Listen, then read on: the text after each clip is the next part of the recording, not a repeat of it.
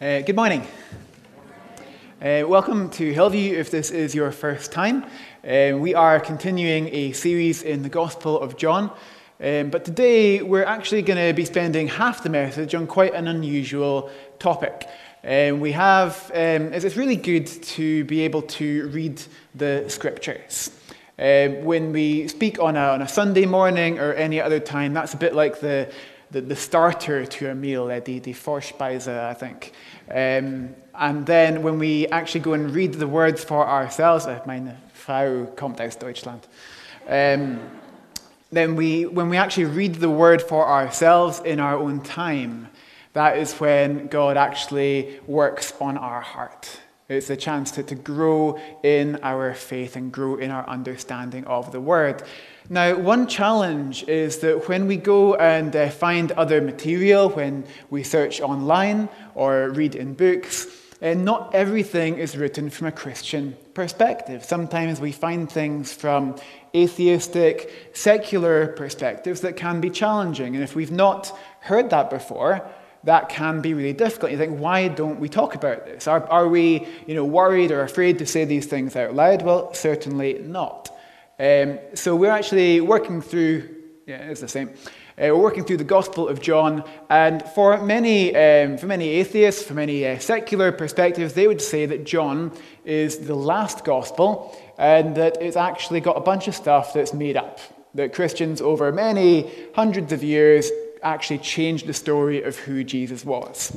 And so we're going to approach this from more of an evidence-based view to start with. So what is special and distinctive about John?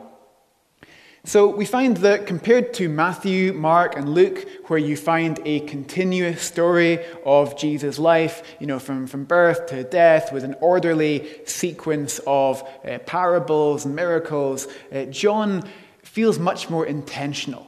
He has chosen each story, he has chosen each interaction to convey something about who Jesus is. There are only 7 miracles in John, or rather 7 that he calls signs of who Jesus really is.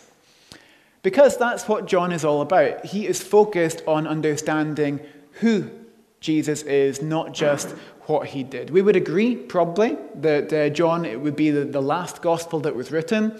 It was written at a time when people already had knowledge of what Jesus taught, of the miracles that he had done, and it is far more focused on the person and identity of Jesus. And he clearly states that Jesus is God bluntly and repeatedly in many different ways. So, to explore more of that, the other viewpoint on this, we have to go a little bit back in time.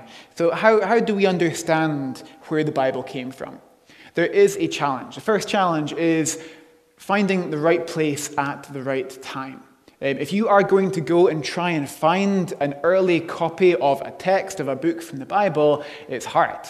The map there is actually all the markers, roughly, of where we believe the 12 apostles died.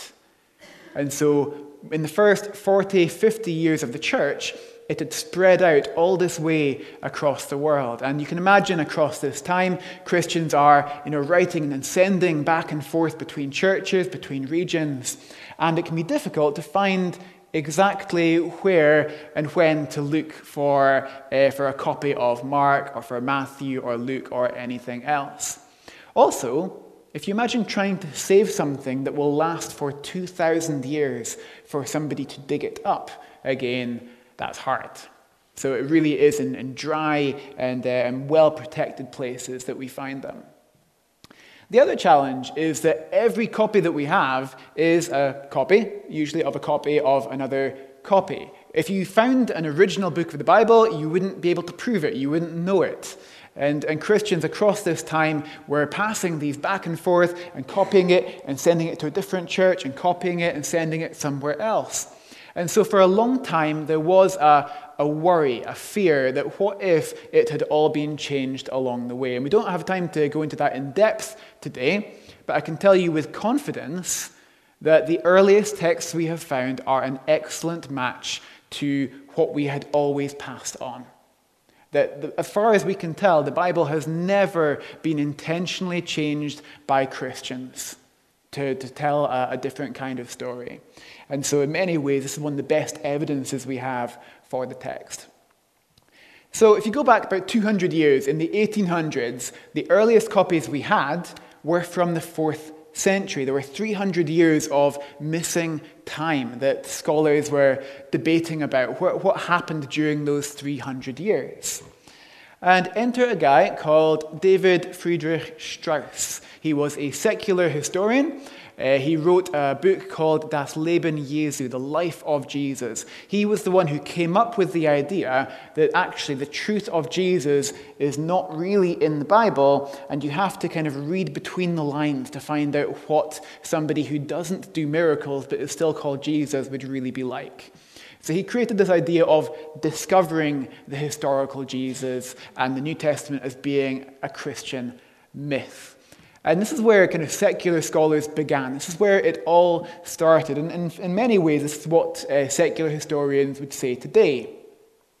And so we've got two different viewpoints. For us, we would say that the biblical texts are complete and accurate. The New Testament was written between 35 and 90 AD. And that tradition, Christians, tried to capture true information about biblical texts. That we were trying to capture the truth of everything at every stage. For what we call critical scholarship, that's the main term you hear, they would say the Bible is a collection of myths which must be deconstructed to find historical information. That biblical texts were written no earlier than we can prove. And that's actually a really interesting one. Because if you remember that problem of all the map and the time, if your earliest text is from the 500s and actually it was written 500 years earlier, you can't prove that unless you find an earlier text. And so they were really just saying that if you can't find something that's early, it can't be any earlier than that, which is really not quite consistent. And they would also say that tradition is full of hearsay and is to be ignored.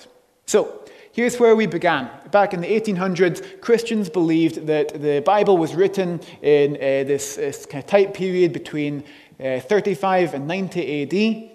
And for secular scholars, they said it was this long period over, the 1st, 2nd, 3rd century where Christians were still kind of coming up with the content of these letters. But interestingly, over the last 200 years, we have discovered many, in fact, more than 5,000 Greek manuscripts and many others in Aramaic and Latin and other languages. And so here, you can see we have found copies or portions of each of the Gospels in the 2nd century that are earlier than the secular scholars ever said that it could be. And the fact is, because these are kind of copies of copies of copies, they point to texts that are much earlier. And so over time, the last 200 years, secular atheistic scholars, and that's maybe a bit small to see there in that color, I should have picked a better color, far more closely agree with what Christians have always maintained. That the Gospels were written in the 1st century, at the same period when we would say that they do. There's still some disagreement there, but it's a lot closer than it ever was because we have discovered earlier and earlier texts, and it's more difficult for them to say that it was all changed. And there are other texts that we have from other Christians at this time. There's a Didache, an early church manual, and there are letters from various disciples of the apostles, Clement, Polycarp, Ignatius, Papias. These guys knew they knew John and Paul and Peter, and then they continued writing to churches after they had died. And one of the interesting things is that on these other texts, Christians and non-Christians agree. We agree that these are written quite early by the right people at the right time in the right place. And you'll see, and again, it's quite small there off on the right, but actually the earliest evidence we have for these is from 11 centuries later. That for texts that are not part of the Bible, they are willing to accept that things we don't have a copy of until 1,000 years later are actually authentic and original. And meanwhile, Christian documents about Jesus that are only 100 years out from the period, they question it. And there's a real inconsistency in the thinking there. And so, in conclusion for this part, we have solid evidence the Gospels were written in the first century during the lives of direct eyewitnesses. So at the same time that Matthew, Mark, John, all the apostles, Peter, Andrew, all the rest were living and doing their ministry was when these documents were being written and circulated, and they had the people there who knew all about the events. We also know that the New Testament that we have always used is an excellent match to early texts and has not been intentionally altered. Literally, if you opened up a Greek New Testament right now, most of the page is not the Bible. Most of it is footnotes saying this part of the text is in all these different manuscripts. There's full and thorough evidence available for everybody to check and see that it is authentic and original. And finally, scholars disagree about everything, literally everything. There's nothing you will find anybody writing that nobody disagrees with somewhere. So I would encourage you, if you ever do come across something that is a claim that the Bible is not reliable, that so-and-so didn't write this, or it wasn't from that time period, it's really good to go and look for other perspectives, that there are a good wealth of deep and strong Christian scholars who have written and responded to all of these concerns. So we should be able to, as we do our own discipleship, as we read our Bible, as we learn more about the pages of Scriptures, we can be confident in everything that is there and know that we can check these things. So that was more the kind of prelude. Today we are continuing in the book of John, in John chapter 4, which we read from a moment ago. And we are continuing with Jesus in Cana. So after the 2 days, he departed for Galilee, for Jesus himself had testified that a prophet has no honor in his hometown. So when he came to Galilee, the Galileans welcomed him, having seen all that he had done in Jerusalem at the feast, for they too had gone to the feast. So he came again to Cana in Galilee, where he had made the water wine. So we had met Jesus in Cana earlier, and he had turned the water into wine at the wedding. Since then, we've been to Jerusalem, where he cleared the temple. We've met Nicodemus. We've met the woman at the well in Samaria. And Jesus is returning to Cana, the place, the scene of the crime, so to speak, where this amazing miracle happened before. And as he arrives, it says, and at Capernaum, this is 20 miles away, there was an official whose son was ill. So 20 miles away, already people are hearing that Jesus has arrived in Cana. Here is the man who did this miracle in Cana before. And when this man heard that Jesus had come from Judea to Galilee, he went to him and asked him to come down and heal his son, for he was at the point of death. So Jesus said to him, unless you see signs and wonders, you will not believe. And at this point, if you were standing around this situation, your jaw falls to the floor. Like, what? Why is this Jesus' response? That the man has come here with his son who is in urgent need. And why is the response, unless you see signs and wonders, you will not believe? It's almost like a judgment, isn't it? Until we get to the next verse. The official said to him, "Sir, come down before my child dies." And Jesus said to him, "Go, your son will live." The man believed the word that Jesus spoke to him and went on his way. So, when Jesus had said, unless you see signs and wonders, you won't believe, that was not the full limitation of fact. That's not what was going to happen. Jesus wasn't saying, no matter what, you will never believe unless you see. Jesus' words were there to challenge the man. That he had come to Jesus, he had walked or perhaps gone on a donkey for 20 miles, needing his son to be made well. He wanted Jesus to come with him and go back the 20 miles to where they could heal him. But we don't know. Would the child have died before they got back? We've got no way of knowing that. But one way or another, Jesus says to him, will you be limited by what you see? Is it only if you see signs and wonders that you will believe? Because just a moment later, just after Jesus says, unless you see signs and wonders, you'll believe, and Jesus says, go, your son will live. The man believes Jesus, takes him at his word, and goes. As he was going down, his servants met him and told him that his son was recovering. So he asked them the hour when he began to get better, and they said to him, yesterday at the 7th hour the fever left him.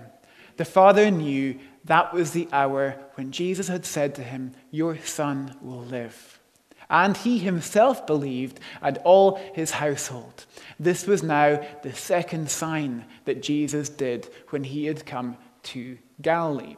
John is very selective in the content of his gospel. There are these 7 miracles that he names. The first one was when he turned the water into wine without touching it. In the second one, he heals a boy who is 20 miles away without touching him by the power of his word. He goes on to heal a man who has been lame, who had been unable to walk for many years with the power of his word without touching him. He distributes the bread and the fish to 5,000 people without touching them and physically doing the miracle. He goes on to heal a blind man who has been blind since birth without touching him. He resurrects Lazarus from the grave by saying, Lazarus, come out. And the final sign of John is when Jesus walks on the water, and I don't think he could really do that without touching the water. John has selected his signs in such a way that these are things that Jesus did by the power of his word. And they knew Jesus could heal. He had healed other people because otherwise the Father wouldn't have come to him in the first place. They already knew he had healed other people by this point. John has chosen these because these are where Jesus heals by the power of his word, showing his authority. If you remember the beginning of John, John says, in the beginning was the Word, and the Word was with God, and the Word was God. He was with God in the beginning. All things were created by him, and not one thing was created that was not created through him. In him was life, and that life was the light of men. John teaches us about a Jesus who brings life in everything he says and everything that he does.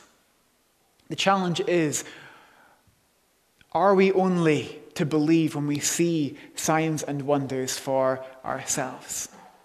There is a place for evidence. There is a place for checking and testing. We've seen this morning we can be confident in our faith. We can check and test the foundations thoroughly. Jesus says at the end of the Sermon on the Mount that his teaching is like a rock which we can build our house upon safely. We can test and check that rock. But once we have entered into that discipleship with him, once we are trusting in him, his word is life to our souls. We need his word. We need to read and understand and bring this word into our souls. It is important to read these words before we ever speak on them, after we speak on them, during the week, to bring his word up again and again, to talk about them over lunch in the afternoon on a Sunday. Jesus' word is what brings us life. And this is the message end to end of John, that Jesus is who he claims to be. He is God. By the power of his word, he can heal people 20 miles away, 100 miles away, however long it has to be. He has authority over all things. And so, will we believe in Jesus and take him at his word and realize the life that will bring to our souls? Just before we close, for anybody who is still exploring or interested in the evidence case behind Christian faith. There's a fantastic book called Cold Case Christianity. This guy, J. Warner Wallace, he is a cold case homicide detective. So in other words, he finds murders that have happened a long time ago that there is only recorded evidence for, and he determines if it was a murder and who committed the crime. And so he applied that same method to faith, to the Gospels. Could he, based on the evidence that we have, prove that Jesus lived, died, and rose again as we claim that he did? And so I'd really encourage this to anybody who's seeking on this front. But it's always the beginning. We always begin in matters of evidence. And it's important for us to go forward once we have that evidence by learning and growing in the Scriptures. Let us pray. Lord Jesus, we thank you that you are King. We thank you that you sweep aside all opposition to the coming of your kingdom. That for thousands of years you have come and you have enabled your kingdom to come to earth in our lives, in our communities, in the midst of our deepest needs. And so we pray this morning, Lord Jesus, that you would help us to cling to your word with all of our hearts and all of our souls and all of our beings. Help us this week to open your word afresh, to discuss it with our friends, with our family, to seek you in every single word on the page.